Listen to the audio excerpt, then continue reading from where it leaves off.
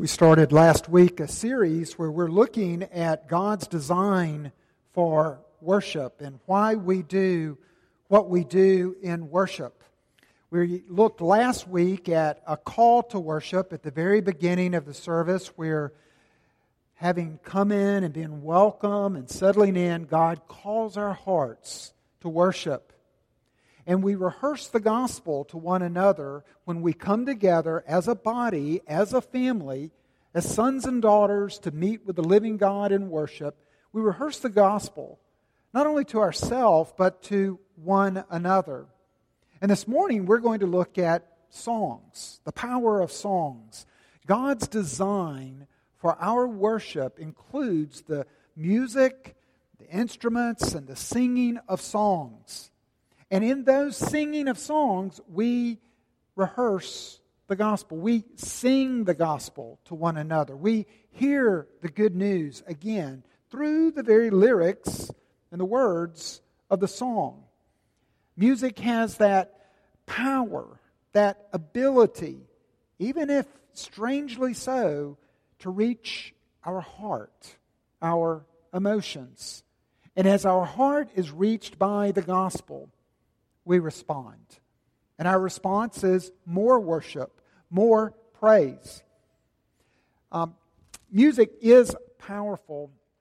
And I've got just a few quick things, quotes. Hans Christian Andersen, "Where words fail, music speaks." Kahlil Gibran, "Music is the language of the Spirit. It opens the secret of life, bringing peace, abolishing strife." Martin Luther, "My heart, which is so full to overflowing, has often been solaced and refreshed by music when it's sick and weary." Dietrich Bonhoeffer, "Music will help dissolve your perplexities and purify your character and sensibilities, and in time of care and sorrow will keep a fountain of joy alive in you." That great theologian Dumbledore said, "Ah, music," he said, wiping his eyes, "a magic beyond all that we do here." And then finally, there's Bono. "Music can change the world because it can change people." And Bono is very interesting to me. Just the course of this summer, it was released in August. He is in a video documentary with Eugene Peterson, who wrote the message on the Psalms. And he talks there about the power that music had upon him. Quote, "Words and music did for me what solid, even rigorous religious argument could never do. They introduced me to God, not belief in God, more an experiential sense of God. Over art, literature, girls, my mates, the way into my spirit was a combination of words and music. As a result, the book of Psalms always felt open to me and led me to the poetry of Ecclesiastes, the Song of Solomon, and the book of John." If you look at your outline, I just want to hit many of these highlights this morning. Martin Luther was a reformer. There were three primary reformers during the 16th century of the Reformation. There was Martin Luther, John Calvin, and Ulrich Zwingli. Martin Luther, as a Catholic monk who then became a Lutheran as he had disciples follow him after the Reformation, reintroduced music to the masses in worship. Before that, they had become very specialized with choirs and some instrumentation, but the people didn't sing in worship. Martin Luther was not only a theologian, but he was also a hymn writer. "A mighty fortress is our God" is but one example of the top 10 classic hymns. But Martin Luther, he said the way to impress the mind is with music and song. If you look at our text this morning, the Apostle Paul says in verse 12 that we're to put on these attributes and look like God's people by wearing this wardrobe of being holy, being beloved, being compassionate, being kind, being humble, being meek, being patient, bear with one another, bear no complaint against each other, be quick to forgive, even as Christ is quick to forgive. All these are like garments. The Apostle Paul in Colossians 1 tells us that you now have been moved from the kingdom of darkness to the kingdom of light by the work and the life of Jesus Christ. And in this new kingdom, in chapter 2, he says, you now are alive in Christ. You have a life. You're not just a drone or a clone. You have a life. You are quickened for life. And you are being transformed to live and to model a son and a daughter in this new kingdom. And then in chapter 3, he gets very specific. And he tells us what this life in worship looks like. And then he tells us in verse 14 that above all these things, that we tie the wardrobe together with this belt. We hold all of these things together, always motivated by love. A love for God and a love for one another. And that will create harmony and unity in our midst. When you communicate God's love to me, and when I'm able to remind or rehearse the gospel to you and recite the gospel again to you, then that unites you to God, but it is also putting us on a level playing field. It puts us in the same family, sinners, forgiven by Christ, in a new kingdom, alive and growing, constantly being transformed, and wearing all these articles of the garment, fueled and motivated by love. But how do we keep it going? I don't always feel loved. I don't always feel loving. I don't always feel united with you, nor you with me or the body. These pieces of garment, some of them are missing. Some of them are very, very worn. Some of them need to be put on. It's verse 15. It's verse 16. Let the word of Christ dwell in you richly, teaching and admonishing one another in all wisdom, singing of psalms, hymns, and spiritual songs with thankfulness in your hearts to God. In other words, it's the word of Christ in you. Not simply knowing the word of Christ knowledge-wise, head-wise, thought-wise, but having it there, not just a knowledge about it, but it dwells there much like a resident in a home. It dwells there. So how can Christ and His Word take up residence in my mind richly? How can I have Him in abundance? Well, the Apostle Paul tells us here, it's in worship with music and songs.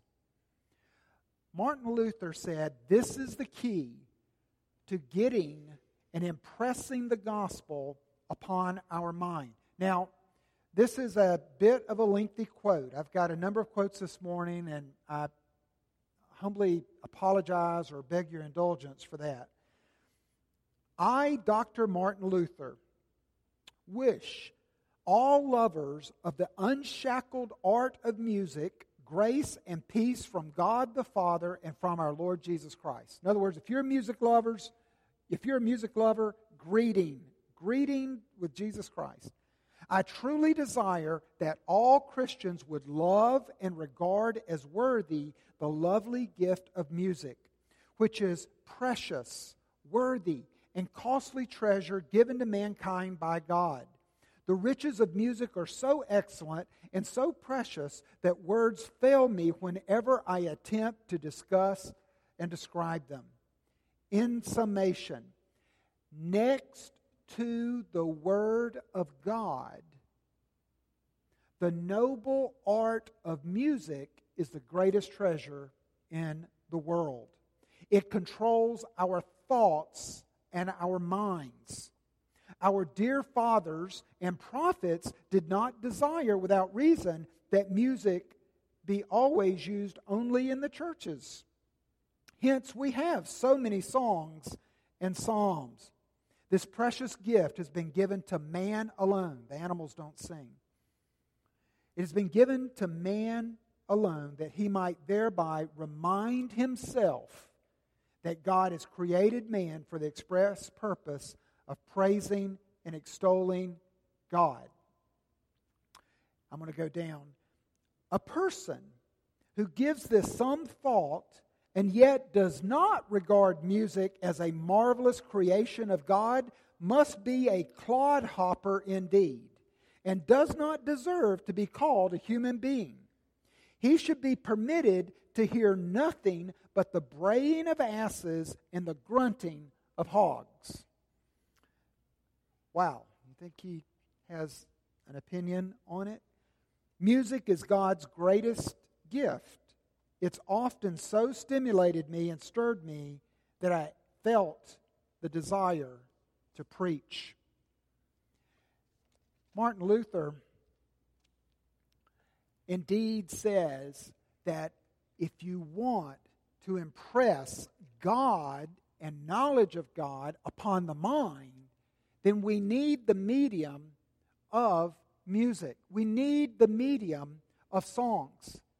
And I want you to think about what he said, where he equated that music and songs and psalms, Scripture put to song, is as great as the Word of God.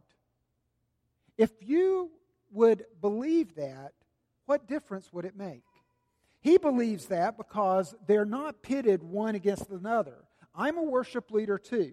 I'm leading in worship right now by preaching and teaching. Justin and the worship team are leading in song. Many times, Justin and I will fight in the course of the week about how much time each one's going to get. Each one thinking that, well, the preaching is more important than the singing. Oh, I dare say not.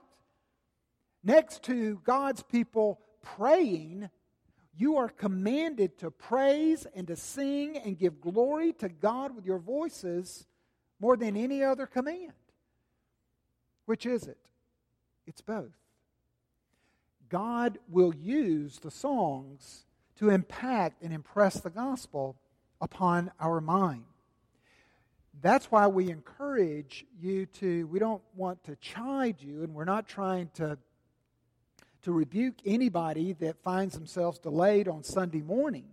But from the very start with singing of the worship service, we have begun to worship. It's all a complete whole, not just the preaching or not just the prayers.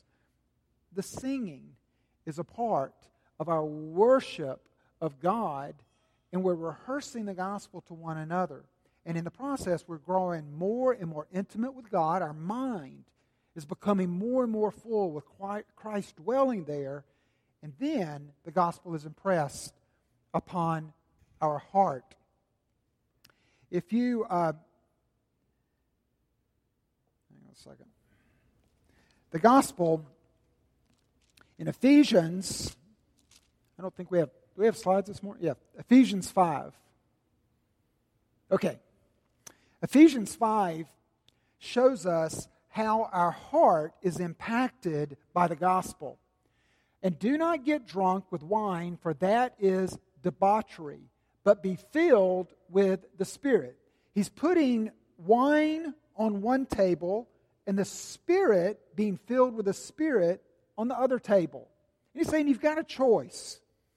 Addressing one another in psalms and hymns and spiritual songs, singing and making melody to the Lord with all your heart, giving thanks always and for everything to God the Father in the name of our Lord Jesus Christ, submitting to one another out of reverence for Christ. The fruit of being filled with the Spirit rather than being filled with wine is that we begin to submit to one another. That idea that we saw in Colossians, where he says that we bear patiently with one another. We're quick to forgive with one another. We're humble with one another. We're compassionate with one another. All that wardrobe that we're wearing creates this mutual submission.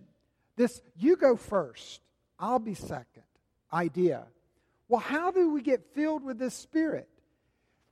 This is the heart work. Just like Christ dwelling richly in my mind, music also, the medium of songs, impacts and reaches my heart. Here's how you get drunk if you never have. Now, I know that most people at Two Rivers have never gotten drunk. Drink a lot of wine. Not a little bit of wine. Drink a lot of wine. Now, according to your constitution or your history, it may take more for some than others. Whenever someone helps tidy up the communion table and has not done it before, they very graciously ask me, they said, well, we've got quite a bit of wine left over, and we use port wine for the table. What do we do with it? And I said, well, what we're supposed to do is we're supposed to drink it. But after trying 4 glasses of wine on, port wine, we don't think that it's wise to drive home. So we just pour it out on the grass. Find a place outdoors. We don't pour it down a toilet, but we pour it outside on the grass. The way that you get filled with the Spirit is you drink a lot of Spirit in. And one of the best ways to drink the Spirit, yes, reading our Bibles in everyday worship, praying, all the means of grace, those channels by which God will show grace to us as sons and daughters. But the best medium to experience the Spirit, to feel the Spirit, is the singing of songs. So says Paul again. He says, be drunk in this. Sing to the point of, if people were to look at you, they would think, wow, they are so silly or so emotional. It's as if they're drunk. Churches, there are 2 curbs.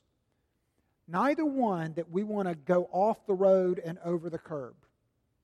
But many churches will commit one, they'll just ride the car as if one tire off the curb, one side or the other. The first is they will exploit the heart. Because they know the power of songs to move you, they will exploit your emotions. So that the worship service, and at this point, I'm not trying to be critical, particularly of any Christ-honoring congregation. But you can exploit the emotions such that the worship from the very start, it feels like a rock concert. Now again, I'm not trying to speak critical of anybody's worship style.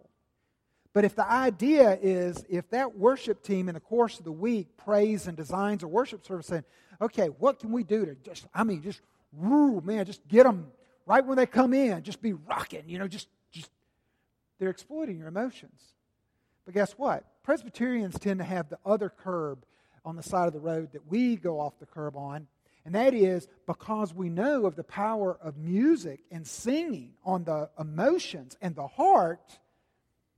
It's more like elevator music. It's just, we do it kind of out of tradition, and we do it. And let's just sing the classic hymns with very little instrumentation. Let's be very careful. Let's subdue the emotions. I mean, we don't want to go too far. Now, John Calvin, the other reformer, believed in only the singing of psalms with very little instrumentation. He was somewhat wary, though he did never criticize Martin Luther, who said, put all of Scripture to song. That's permitted.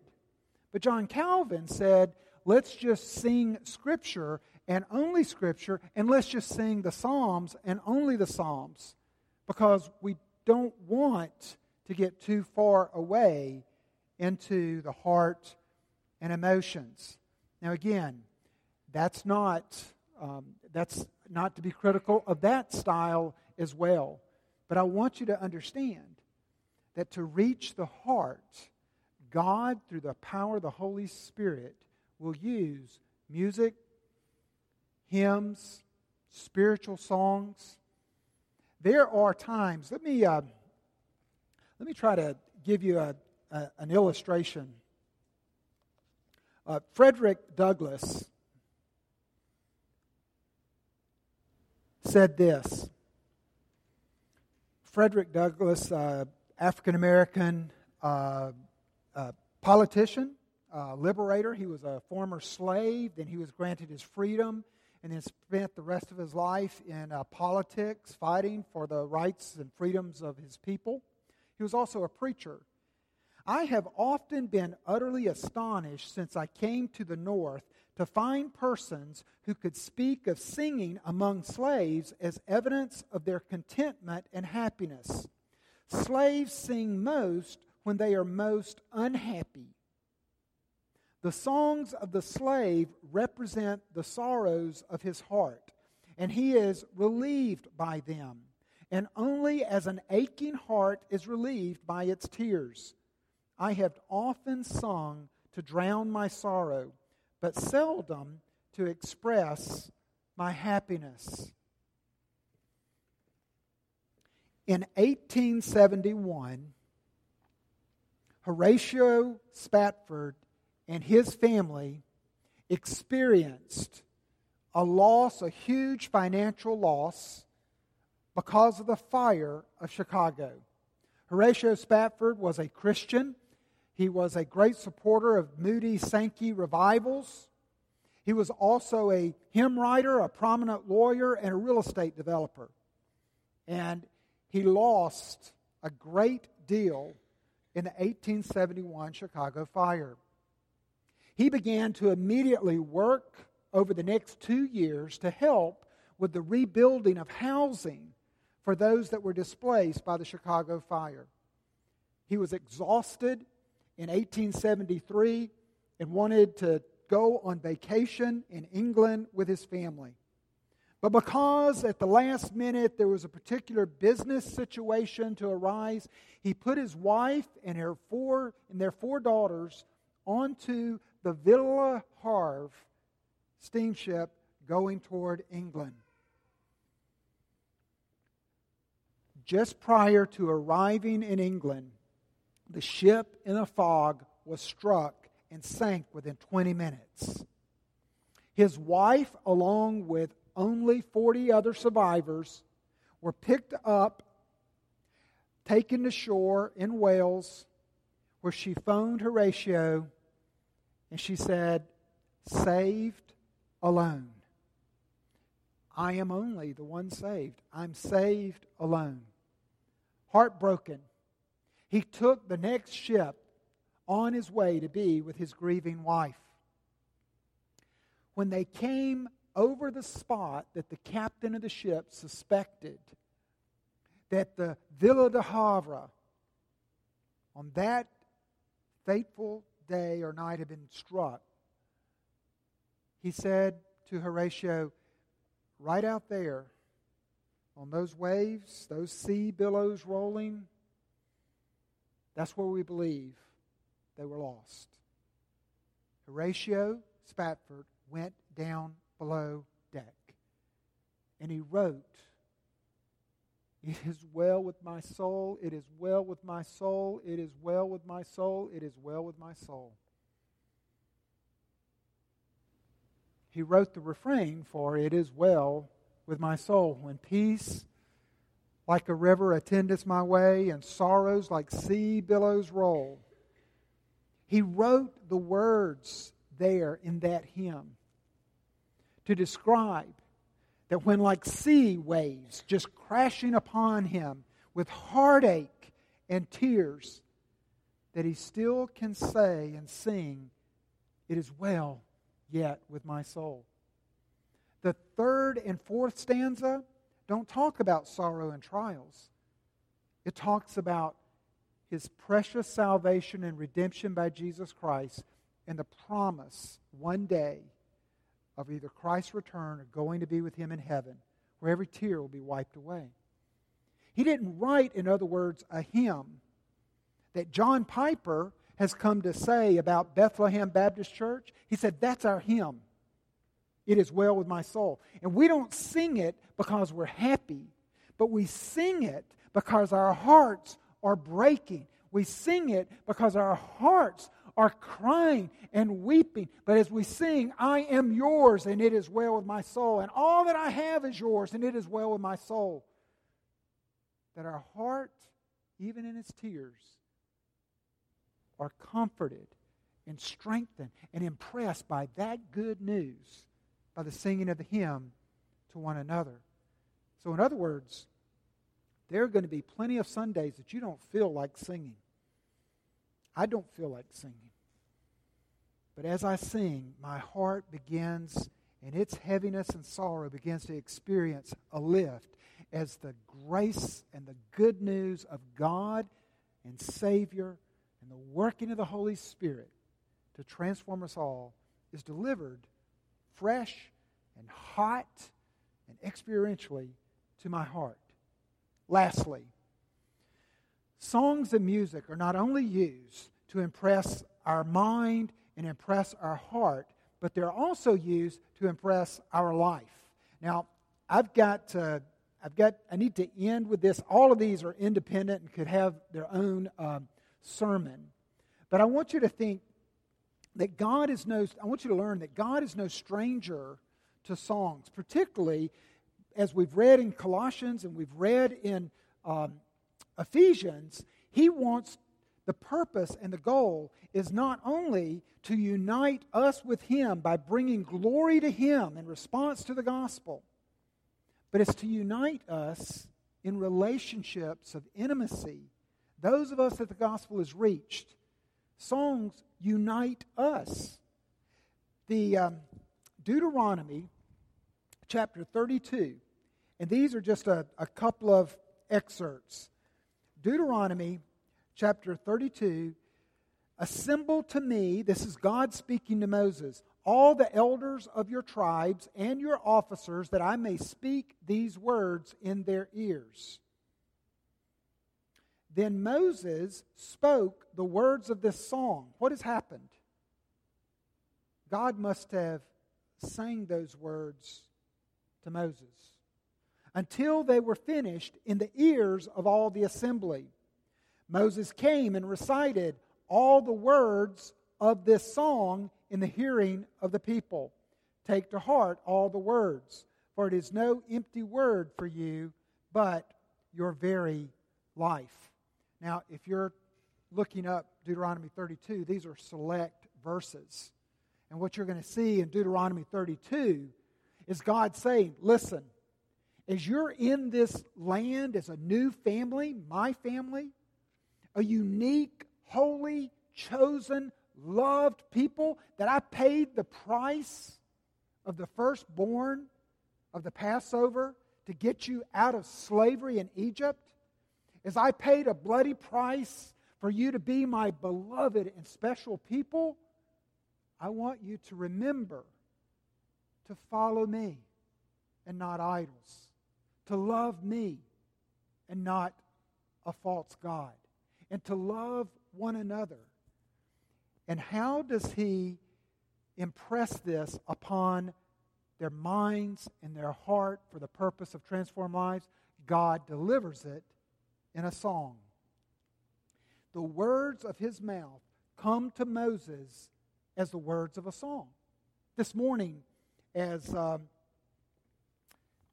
drive over we've got something of a tradition or rhythm in our family that usually Emerson spends Saturday night over with us, my 6.5-year-old granddaughter. And so she wants to ride with me into church to come early and be here as early as she can for Sunday school.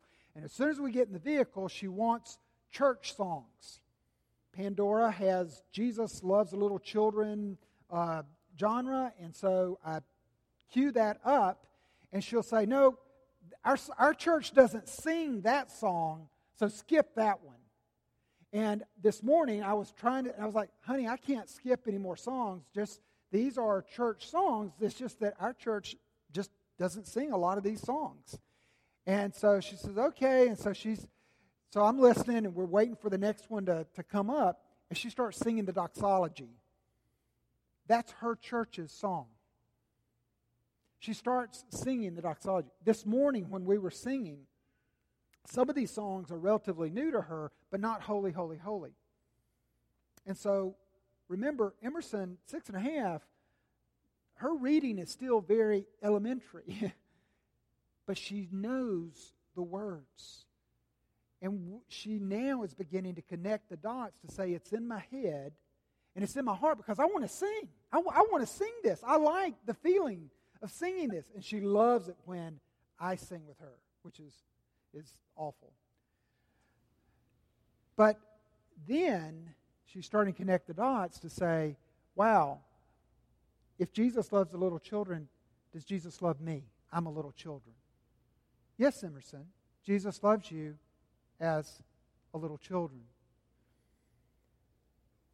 It begins, God transforms our life, certainly, when our mind is full of truth. And we can get that through personal Bible study, our personal devotions and everyday worship, through the preaching, through Sunday school, through Bible, through large group meetings of RUF. We can get the Bible. But equally important is the gospel through song. I want to leave you with 3 considerations to unpack. Take one, at least one of these personally. Number 1, every voice matters. Your voice matters. We miss you when you're not here. And you may say, I'm not really musically inclined. In fact, I don't really like to sing that much. We need your voice. And yes, time doesn't permit me, but I can take and show you numerous songs in Revelation that we're going to be singing in heaven. Justin made mention this week that I probably won't have a job as a preacher in heaven, but he will still have a job as a worship leader in song. And remember, we need your voice matters, because you're a member of a singing people, not just a singing church. And I would that we become a more and more singing church, but you're a group of a singing people. God's people have something to sing about. So let's get with it. Your voice matters, and it matters to you. Secondly, faith comes first, and the feelings will follow. You may say, I don't feel like singing. In fact, I don't like that genre of song, or I don't like that instrumentation. I don't like the way that we sing it, or I just don't feel like it. John Piper again says that music, singing, particularly when we sing together, is an igniter that the Holy Spirit will use to inflame our faith. Maybe we need to ask for the Holy Spirit to ignite the tinder of my heart. Bring your sorrows. Bring your trials. Bring even your doubt and your fears, and ask God to give you a song and to meet you in a song that you might sing, it is well with my soul. Even though everything around me is falling apart, it is well in my soul. He'll minister to you that way. And then the third thing is, the songs unite us with one another. C.S. Lewis talks about how when he first started going to church as a new convert, that he didn't like the lyrics of the song, that it was sixth-rate poetry put to fifth-rate music. Until one day in a worship service, he saw a farmer in what he described as elastic-sided boots, dirty and worn, singing with all of his heart. And he said, I realized at that moment how arrogant I had become, how disunited I had become from that fellowship, and I wasn't even worthy to wipe that man's boots. And he said, after that, I learned to sing. I learned to be united with that fellowship, that motley crew, because I was motley myself. It unites us with one another. And beloved, songs unite us with Jesus. We're told that on the night that Jesus Christ led the Passover meal, and then from there they would go to the garden where he would be betrayed, and then there he would be seized and falsely tried, that at the Passover, he was the worship leader. That Jesus Christ led them in a psalm. He led them in a song. And it would have been the gospel.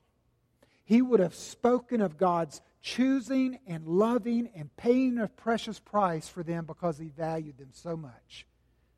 And then he would have gone forth to face that great trying night of the soul. I am told that barbershop quartets long to experience what they call the fifth voice. That when four men find themselves in perfect harmony, then it's like there's a fifth voice that is created. Jesus Christ, when we are uniting ourselves together in worship and song, and we are living and embodying harmony and unity, Jesus Christ's voice is heard. Let's pray. Heavenly Father, help our heart to sing of your praise. For you, O Lamb, are worthy of all laud and glory and adoration. Father, heal our hearts with song, even as you sing as the great choir master to our heart's fear, to our heart's shame, to our heart's longing.